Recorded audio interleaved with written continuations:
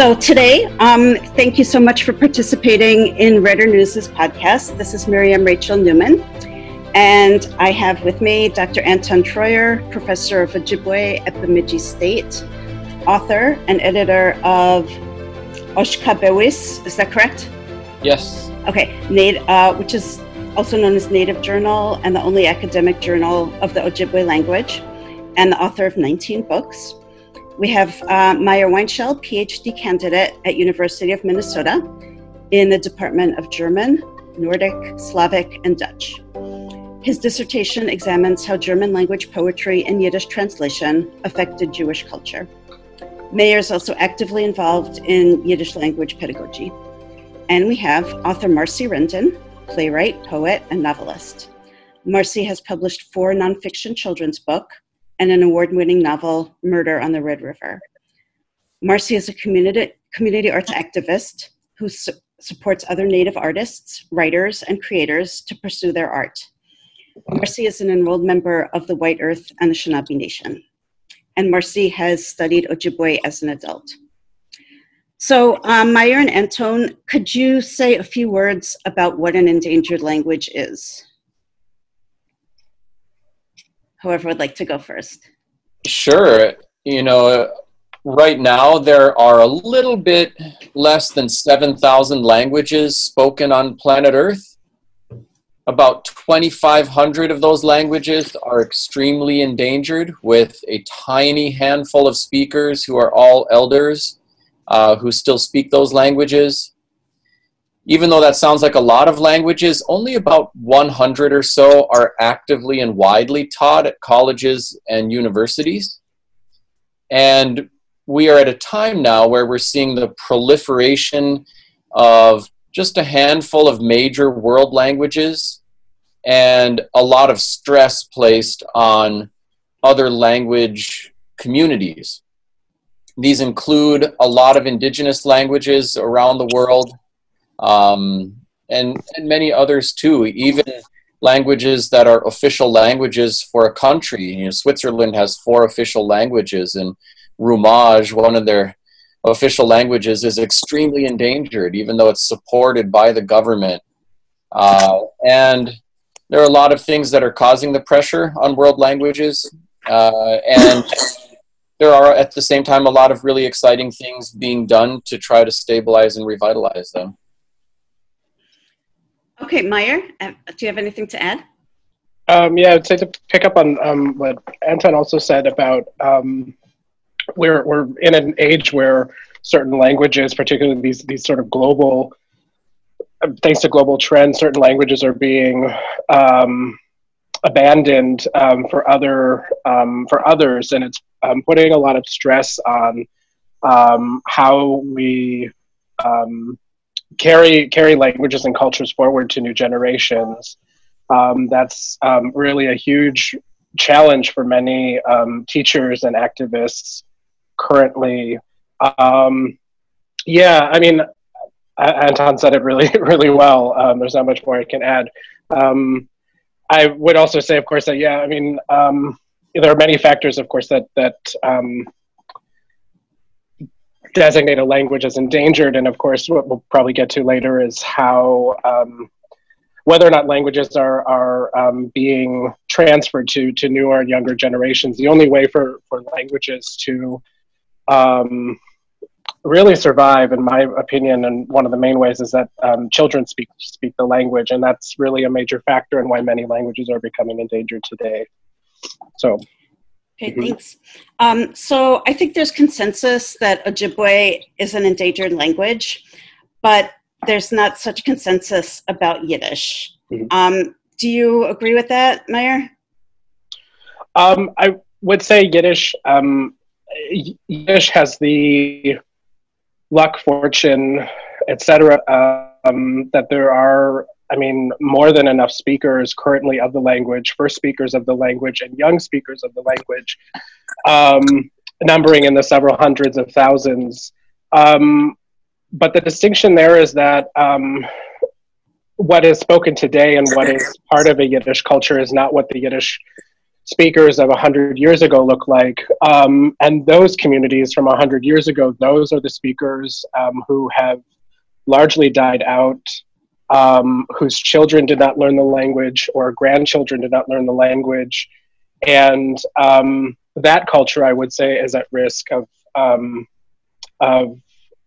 dying pretty quickly. But yeah, it's a complicated thing with Yiddish because of the statistical numbers that it still has, which are wonderful, but it doesn't match in the same way what the realities were before the Nazi genocide 75 years ago. So that brings me to my next question. So for both Ojibwe and Yiddish, I think we can clearly point to genocide as the primary cause of the language's decline. The genocide here in the US against indigenous peoples and the Nazi Holocaust for Yiddish. But genocide isn't the only explanation. As Meyer just said, there are hundreds and thousands of Yiddish speakers, for example. But can you each speak to what other factors are involved other than genocide? Oh, there are many. The biggest predictor of what the everyday language of a human being will be is actually not the language of their parents or grandparents. It's the language of their peers. And for many languages, even some that have some strength of speakers, maybe like Yiddish, and even Ojibwe, there are a number of Ojibwe communities in Canada where there's 100% fluency in the language. But even in places like that, as soon as electricity comes into that community, there's a satellite dish and kids are watching SpongeBob in English and start speaking to each other in English. And this is absent genocide, absent now the residential boarding schools where there was a cultural genocide that the Canadian government has acknowledged actively orchestrating. That this is something that originates out of social pressure. And, you know, a lot of human populations are pretty mobile, including indigenous populations in places like the US and Canada. They leave their communities and they go to urban areas looking for jobs or because they marry someone. And once they're out of that language community, then it's very easy to start operating in one of the other major languages that dominate media. English, Spanish, Chinese, and so forth. Meyer, can you speak to the other factors involved in Yiddish?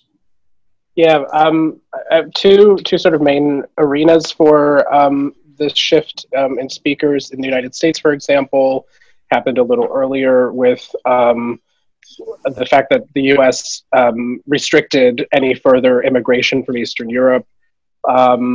And so that cut off a major chain of people coming to the United States to speak, and who spoke Yiddish. Another is acculturation and assimilation in the United States. But in Europe, besides genocide, there was state repression in the Soviet Union.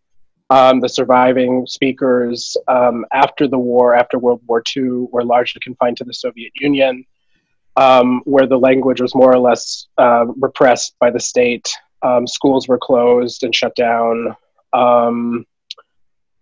Yiddish publications of any kind, the Yiddish press, were outlawed, and certainly younger speakers were forced to learn Russian or Ukrainian. Even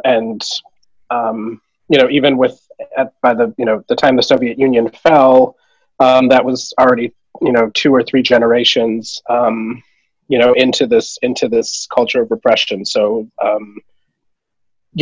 people had no memory of what Yiddish culture looked like before then. So that's a challenge. So speaking of the Soviet Union, can you just talk a little bit about Birobidzhan and if that had any meaningful impact on, could you just say what it is and if it had any meaningful impact on the promulgation of Yiddish? It was initially an autonomous region in the Soviet Far East that was meant to provide Yiddish speakers with a territory of their own. However, it failed. I mean, it was not that successful at any point, but with whatever successes it had, with Stalinist repression in the 30s and then later in the 50s again, most of the sort of mainstream efforts to promote Yiddish in the region died. Of course, the Białowieżan still exists today. Yiddish is still technically an official language of this region. And there are small publications and school programs for Yiddish, but not, it's not a fully immersive environment. Mm-hmm. So the challenge again is, right, as Anton was pointing out earlier, that if students are having to choose between Yiddish and Russian, they're going to go with Russian when all the television they see is in Russian, the films they see are in Russian, etc.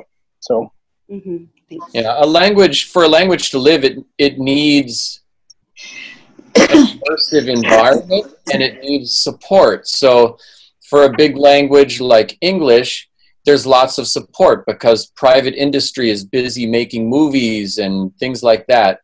And it is possible for a language, even an endangered language, to really thrive with some sort of designated affinity space, support space, immersion space.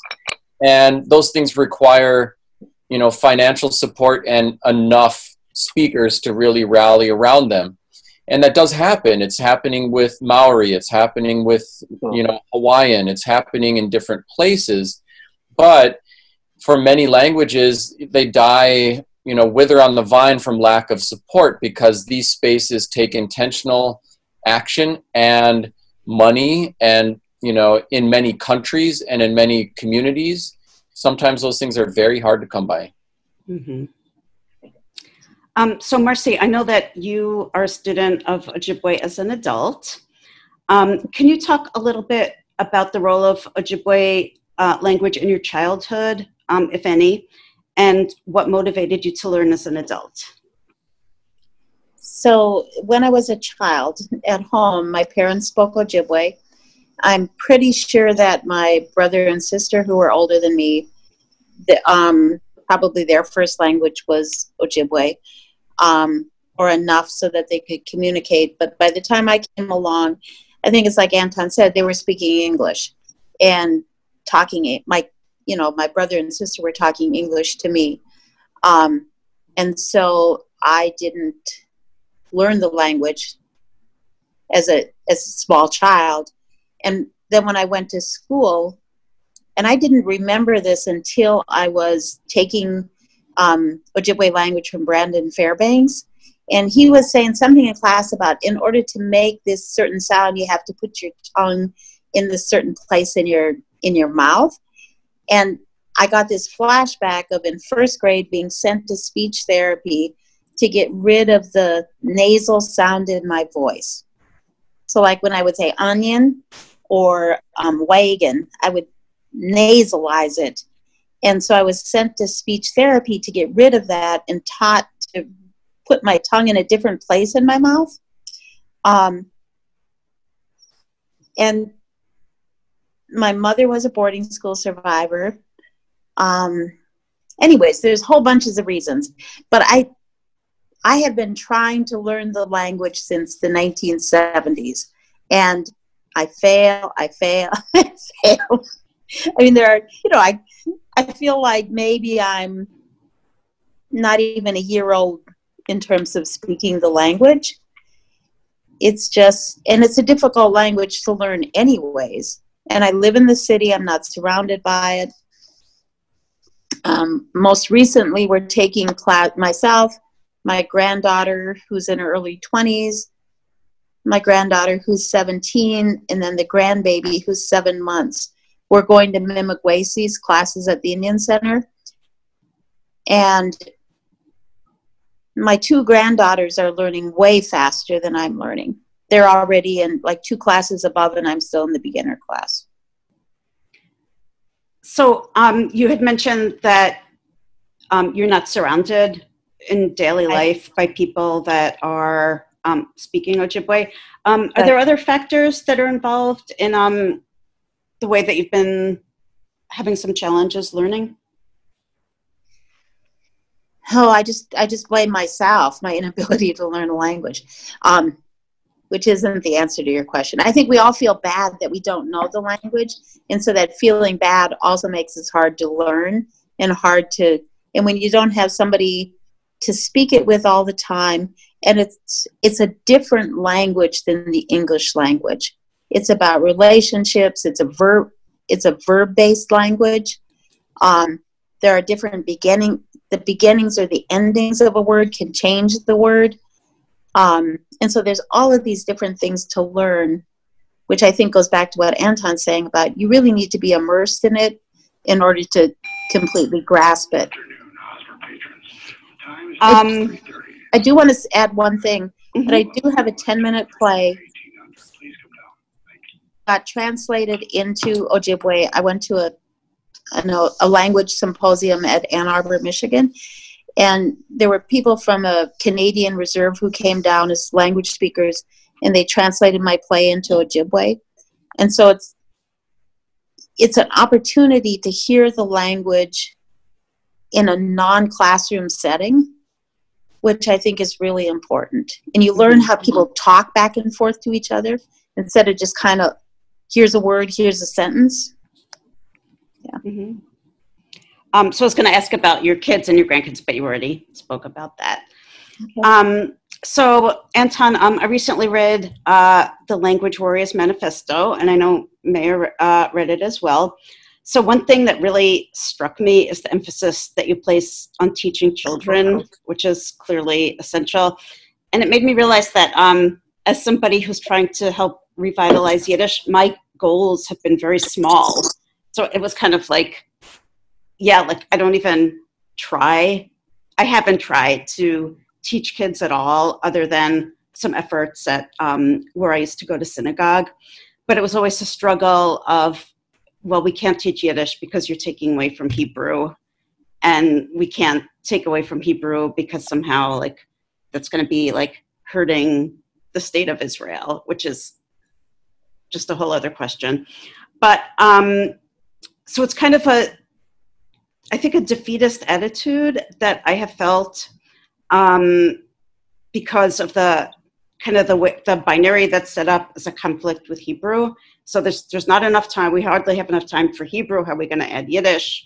So Meyer, what are your thoughts about an immersion model for kids in the U.S. And or about teaching Yiddish in a day school? I think it's vital. I know that there are people trying to create Yiddish immersion, again, outside of Orthodox communities, creating immersion environments, starting in kindergarten and then expanding them.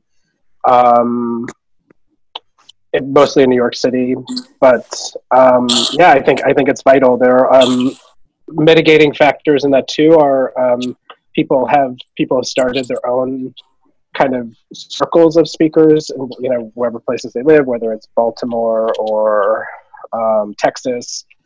Families get together and basically devote a weekend or whatever to only speaking in Yiddish with each other, with their children. I think that's really the key there. That's what I would say to that. Do you think we can ever get past you're taking away from Hebrew mentality in the day schools, for example? I shouldn't say I don't think so. I think that's not a very hopeful way of putting it, but I think it speaks to bigger factors that I know Anton brings up in his book as well, that there's you're fighting people are always fighting a lot of attitudes, internalized attitudes about languages and about their use, their value. And I think that it's part of the work that we do is to fight back against that, but then also realize that there's so much energy going into fighting those stereotypes that it's in my opinion not always the most rewarding or constructive part of this anyway. It's coming up with solutions to ignore the skeptics and support the people who do want to learn this language. So I think maybe that's what I would say, is that even if it's not something to get around, I think in these particular environments, I think we can still find ways to promote the language, and with the people who are willing to learn it and able to learn it. It's challenging due to all these factors. Yeah, from where I sit, if Yiddish speakers and Hebrew speakers are fighting over whether the kids are going to be taught Hebrew or Yiddish, the only people who win are the English speakers. True. Yep. Yeah, so that's very much, I guess I've myself been kind of caught up in like fighting that, but yeah, I have to find a way to kind of get past that and be more productive. But so Maya and I both teach Yiddish in the community, and we often talk about how Yiddish is both fetishized in a nostalgic manner and despised as not being a real language. So on the one hand, it's like, oh, wasn't it great in the shtetl when everybody spoke Yiddish? And like, in fact, the shtetl was horrible. Like, my father went through it. It's like nothing that we want to promulgate. But Yiddish is thought of as like, that was then. And it's kind of painted in a romantic glow in some ways. And then it's all called like, well, it's not a real language. It's German with no grammar, like among other things. That's what people say about it. So Anton, do you encounter that with Ojibwe at all? People saying it's not a real language, and if so, how do you address it? Yes, there are multiple kinds of resistance in multiple different ways. It's not so much people doubting that Ojibwe is a real language, so much as people who doubt the value of this language as opposed to, English. And that's because people are first focusing on things of financial value, marketable skills that are going to get you a job and things like that. And they see it as something cute or quaint or a pretty bird singing in the forest rather than something that is much more powerful and meaningful. And, my response to that is, first of all, Ojibwe language is marketable. Like all the fluent speakers I know have gainful employment if they want it. There are jobs, and that's a false assumption. And second of all, why does everything have to have financial value to be valued? Mm-hmm. And ultimately, human beings have been pretty hard on each other throughout history. And there is a certain kind of violence that is different from the clunking somebody over the head and taking their bologna sandwich, so to speak. The kind that is a colonial kind of violence that seeks to supplant one culture, language, and way of doing things with another. And that has been an especially damaging form of violence. Why would we assume, and we're all riddled with the effects of this colonial kind of violence, mm-hmm. White people from Northern Europe, thoroughly Aryan, are plagued with the damage that they've been doing to each other by operating this kind of violence, which is dehumanizing to everybody. And we all need healing. Why would we assume that the colonial way of solving problems is going to solve all the problems created by colonialism? Mm-hmm. Mm-hmm. A lot of the ideas, ways of thinking, worldviews that are likely to solve the problems we have in this world are going to come from cultures and languages that have more than vestigial remnants of different ways of thinking about things, looking at the world, and solving problems. Mm-hmm. Mm-hmm. So what's the greatest challenge you face as a language warrior, Anton? Oh, wow. The challenges are multifold. And all the battles matter. Even listening to you say, I'm thinking too small. Like, I don't think there's any battle too small. Like, every resource we build is vital. Every human we teach is a win. Every piece of political advocacy and awareness and understanding and every bridge built, even with other language warriors from other language communities, that they're all important efforts in the war to keep these languages alive and help them thrive. So I have at times in my personal and professional journey, run into big challenges as an individual when life would happen and would have me distracted from my mission and greatest passions. And, sometimes there would be a problem just finding a true language community, where finding a few resources would be an issue, and finding fluent speakers that I could connect with on a regular basis was a challenge. And it's not just people who live in an urban area. People growing up on a native reservation that has a few hundred speakers will have trouble connecting with people, trouble connecting with their own grandparents.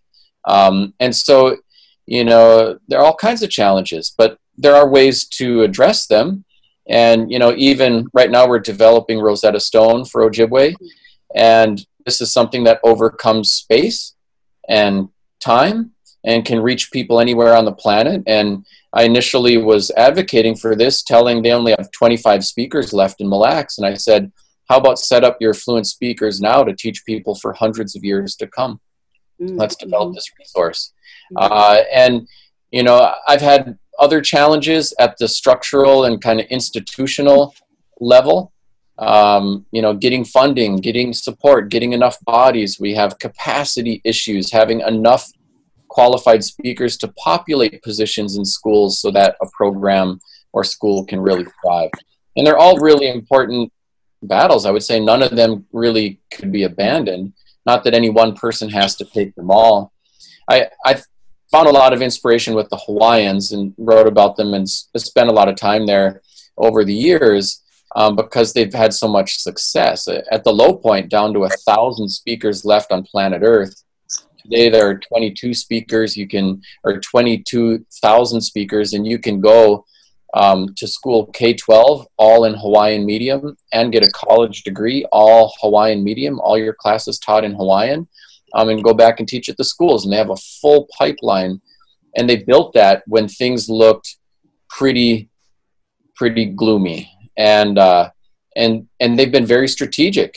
Some people said, I'll just focus on the politics, getting our language, declared as an official language, fighting for the change of every street name and road sign and things like that. And that was their part of the lift. And others were working on the early childhood program, and others were working on building university things. And some others were working on lexical expansion so they could talk about Xbox and, Zoom meetings and podcasts in Hawaiian. And, all of these were different important battles, and different people took them on. Mm-hmm.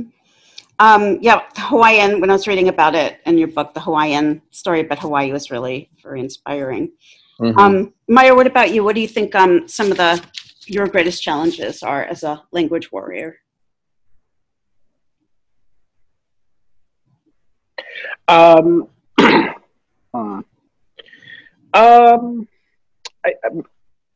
to go back to the challenge you said earlier about Yiddish versus Hebrew, that's a big one. Another is, getting people to shed certain attitudes they've taken on about Yiddish. Yiddish as a minoritized language being, ironically, the harbor of nationalism, of imperialism. That's kind of a sad irony and challenge that I face a lot with speakers. Can you say a little bit more about that? People will say things like, well, not everyone has Yiddish speaking ancestry. Not everyone comes from Eastern Europe. And I always try to point out that, again, Yiddish is not meant to be taught, and certainly at the state that it's in today, at the expense of other Jewish languages, languages that were historically spoken in parts of the Mediterranean or in the Middle East, languages that are, again, even more severely endangered today. But it's teaching Yiddish isn't being done at the expense of those languages, and it shouldn't be either. So a lot of people have those assumptions. Let's see. Geographically, I think that's another challenge. There are some really great efforts being made in parts of Europe, in Israel, Palestine, in North America, and elsewhere in North America, to promote the Yiddish language. In other parts of the country, it's more of a challenge, like here in Minnesota. There are fewer speakers. Institutionally, things just work very differently. There's a lot of paternalism in Jewish organizations and in educational institutions that prevent new initiatives from really taking hold.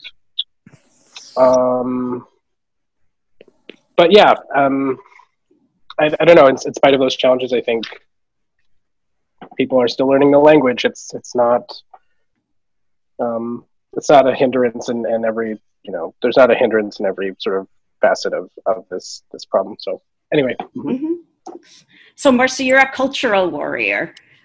What are some of, would you agree? I have no idea. Well, I think of you as somebody who pretty successfully is spreading your culture and helping support, promoting other people who are working on that culture. Yes.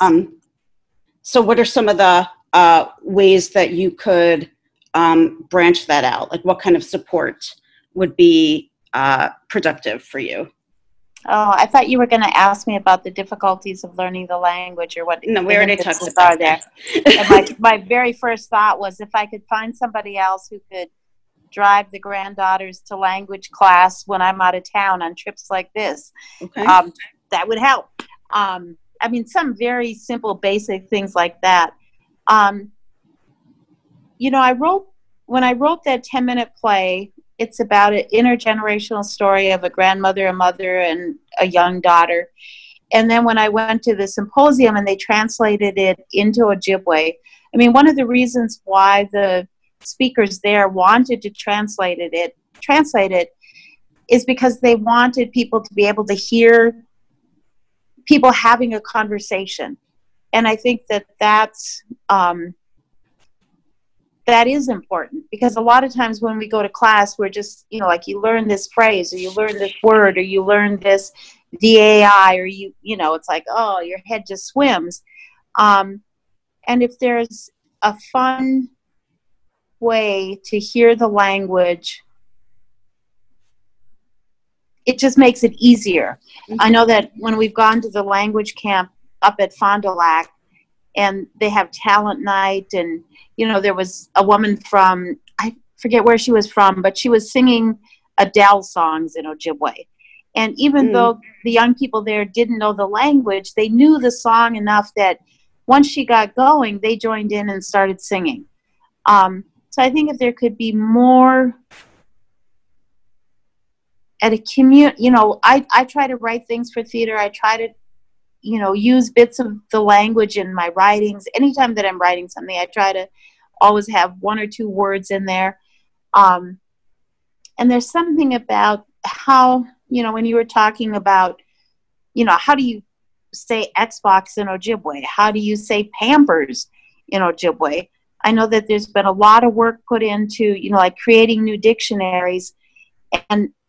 But I also know that as a woman, some of those things that I've seen in those dictionaries aren't from the female side of life. Like, how do you say Pampers? How do you say Tampax? How do you say different things that are relevant to us and, in language today? So more fun ways to do it, more, I don't know. When I'm thinking again about theater and writing and songs, and the kids have a lot of different tapes and podcasts. I know we have a podcast that we can turn on when we're in the car to hear the language. Am I answering your question? Great. Yeah, definitely. You could sign me up to drive the kids, by the way. Okay, when you're not home, I'll do it.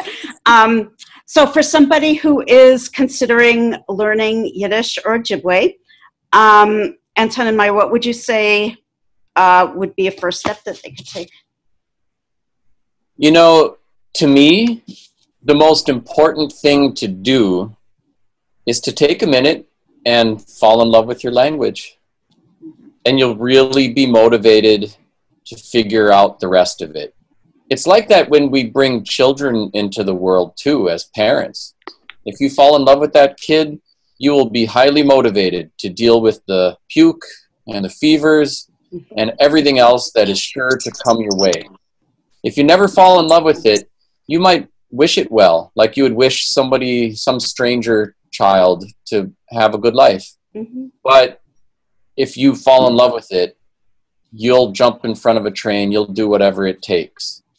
And so I have found for myself in my journey, when I really engaged my language and culture, I fell in love and I was all in and I was thoroughly motivated to do what it took. And I still believe fundamentally that's the biggest and first step.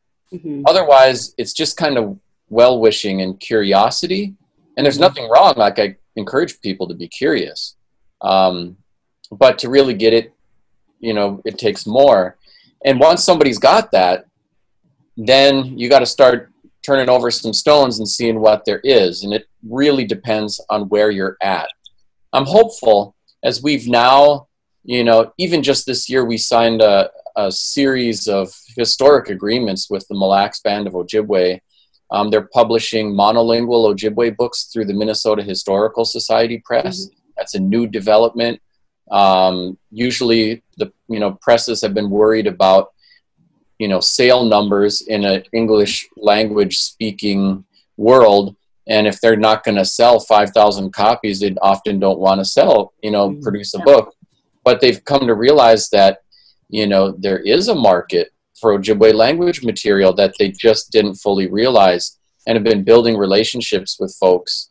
You know, with Mille Lacs also, we're doing Rosetta Stone. There's a lot of material that's being developed, and it's fantastic to see. There are, I would classify the Ojibwe language revitalization efforts as emerging, and there are a lot of ways for people to get involved. So for their own individual learning, there are language tables, language camps for the committed.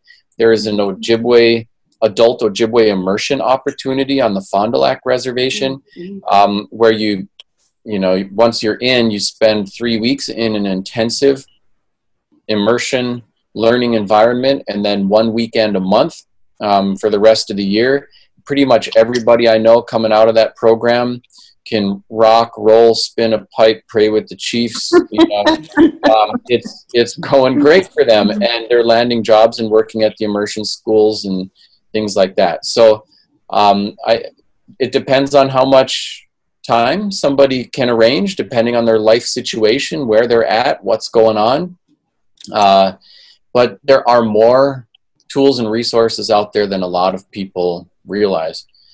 Even on my website, I've got a little clearinghouse list of resources on free language materials, talking flashcard programs, you know, different things like that. They're easy to access, don't cost any money. A lot of people in the Ojibwe world, you know, are sitting at Maslow's hierarchy of needs tier 1, worrying about food, clothing, and shelter. And there's a financial barrier to getting themselves out and about into different language learning opportunities. But even with those kind of barriers, there's still a lot of things at people's disposal that I certainly encourage them to get engaged with. Mm-hmm. I think in the Twin Cities, on any given day, you can find a free Ojibwe language class, which is huge. It's huge to have that resource. So what are some of the spaces that offer that? The Indian Center, the U, the White Earth Tribal Office. Those are the ones that I think of right off the top of my head. Mm-hmm. And Meyer, for somebody who's considering learning Yiddish, what do you think some of the first steps they can take would be? Yeah, to echo what Anton said too, finding things that you're interested in is really key. Simply speaking a language isn't enough. You need to be interested and know why you want to learn this. Also, at a very basic level, people need to maybe start they have to be realistic as well. They have to, for example, learn a new alphabet.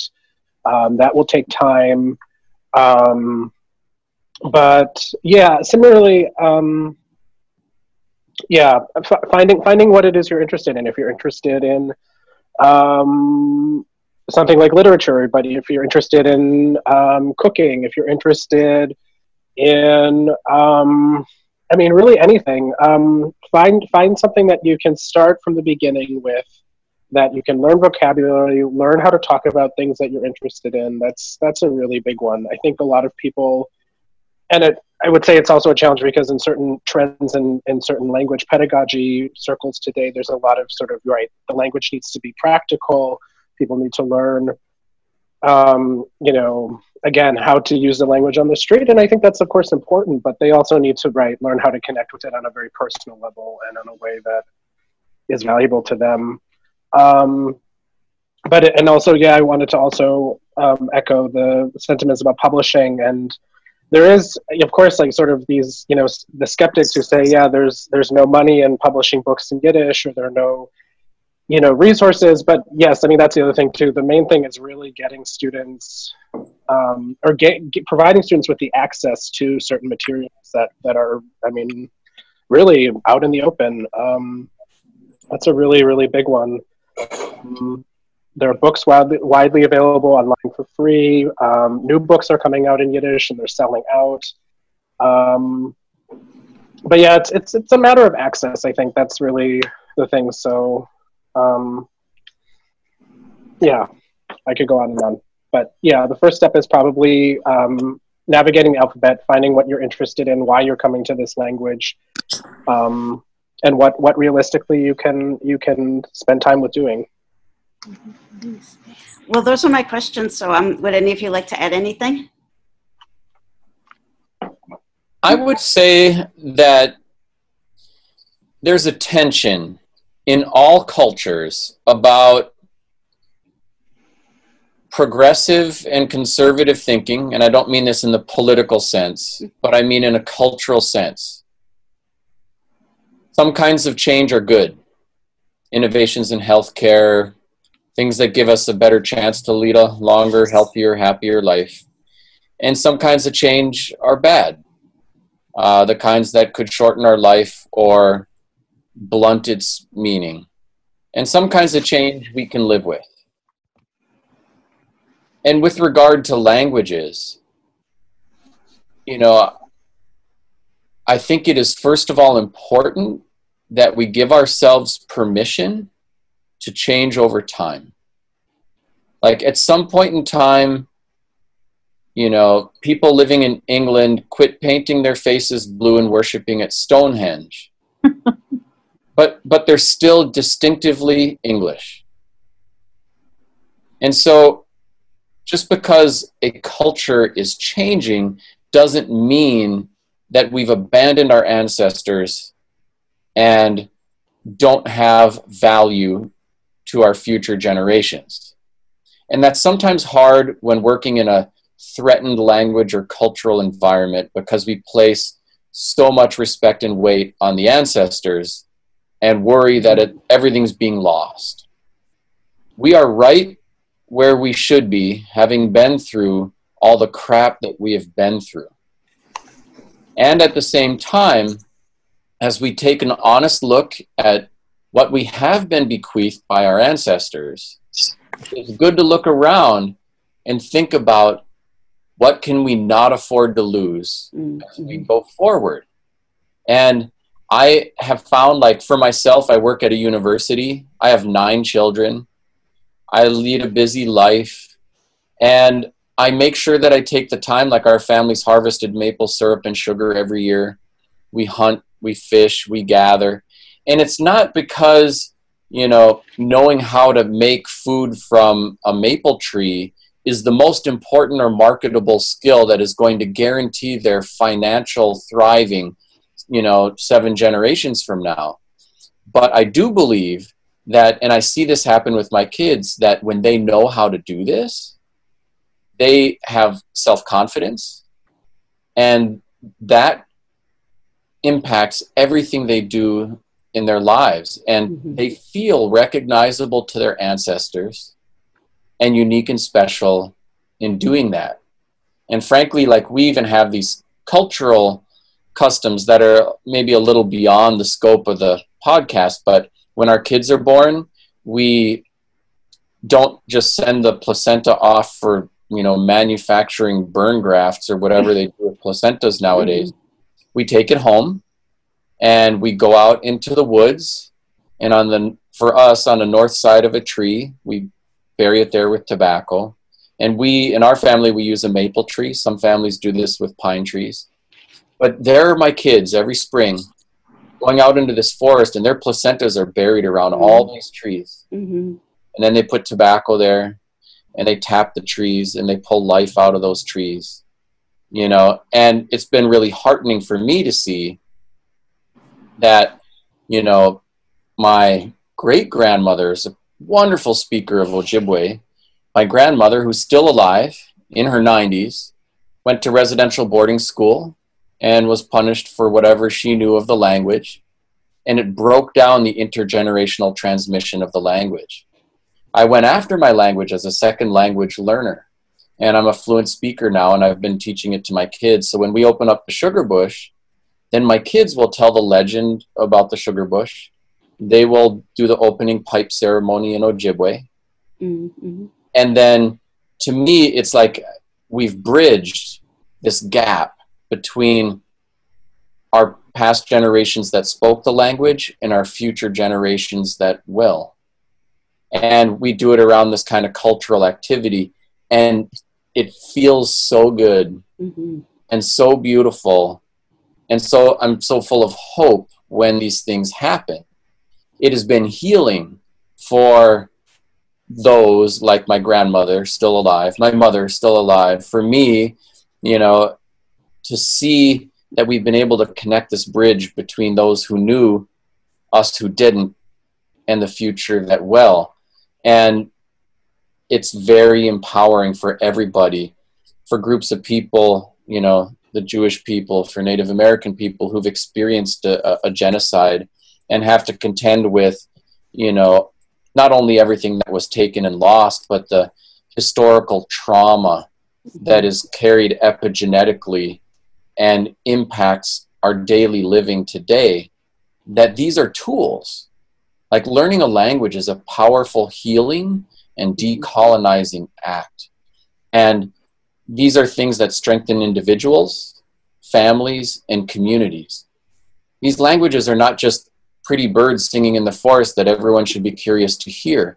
It's about the fundamental fabric that sustains us and identifies us as who we are. Thank you. Beautifully said. Meyer, do you have anything to add?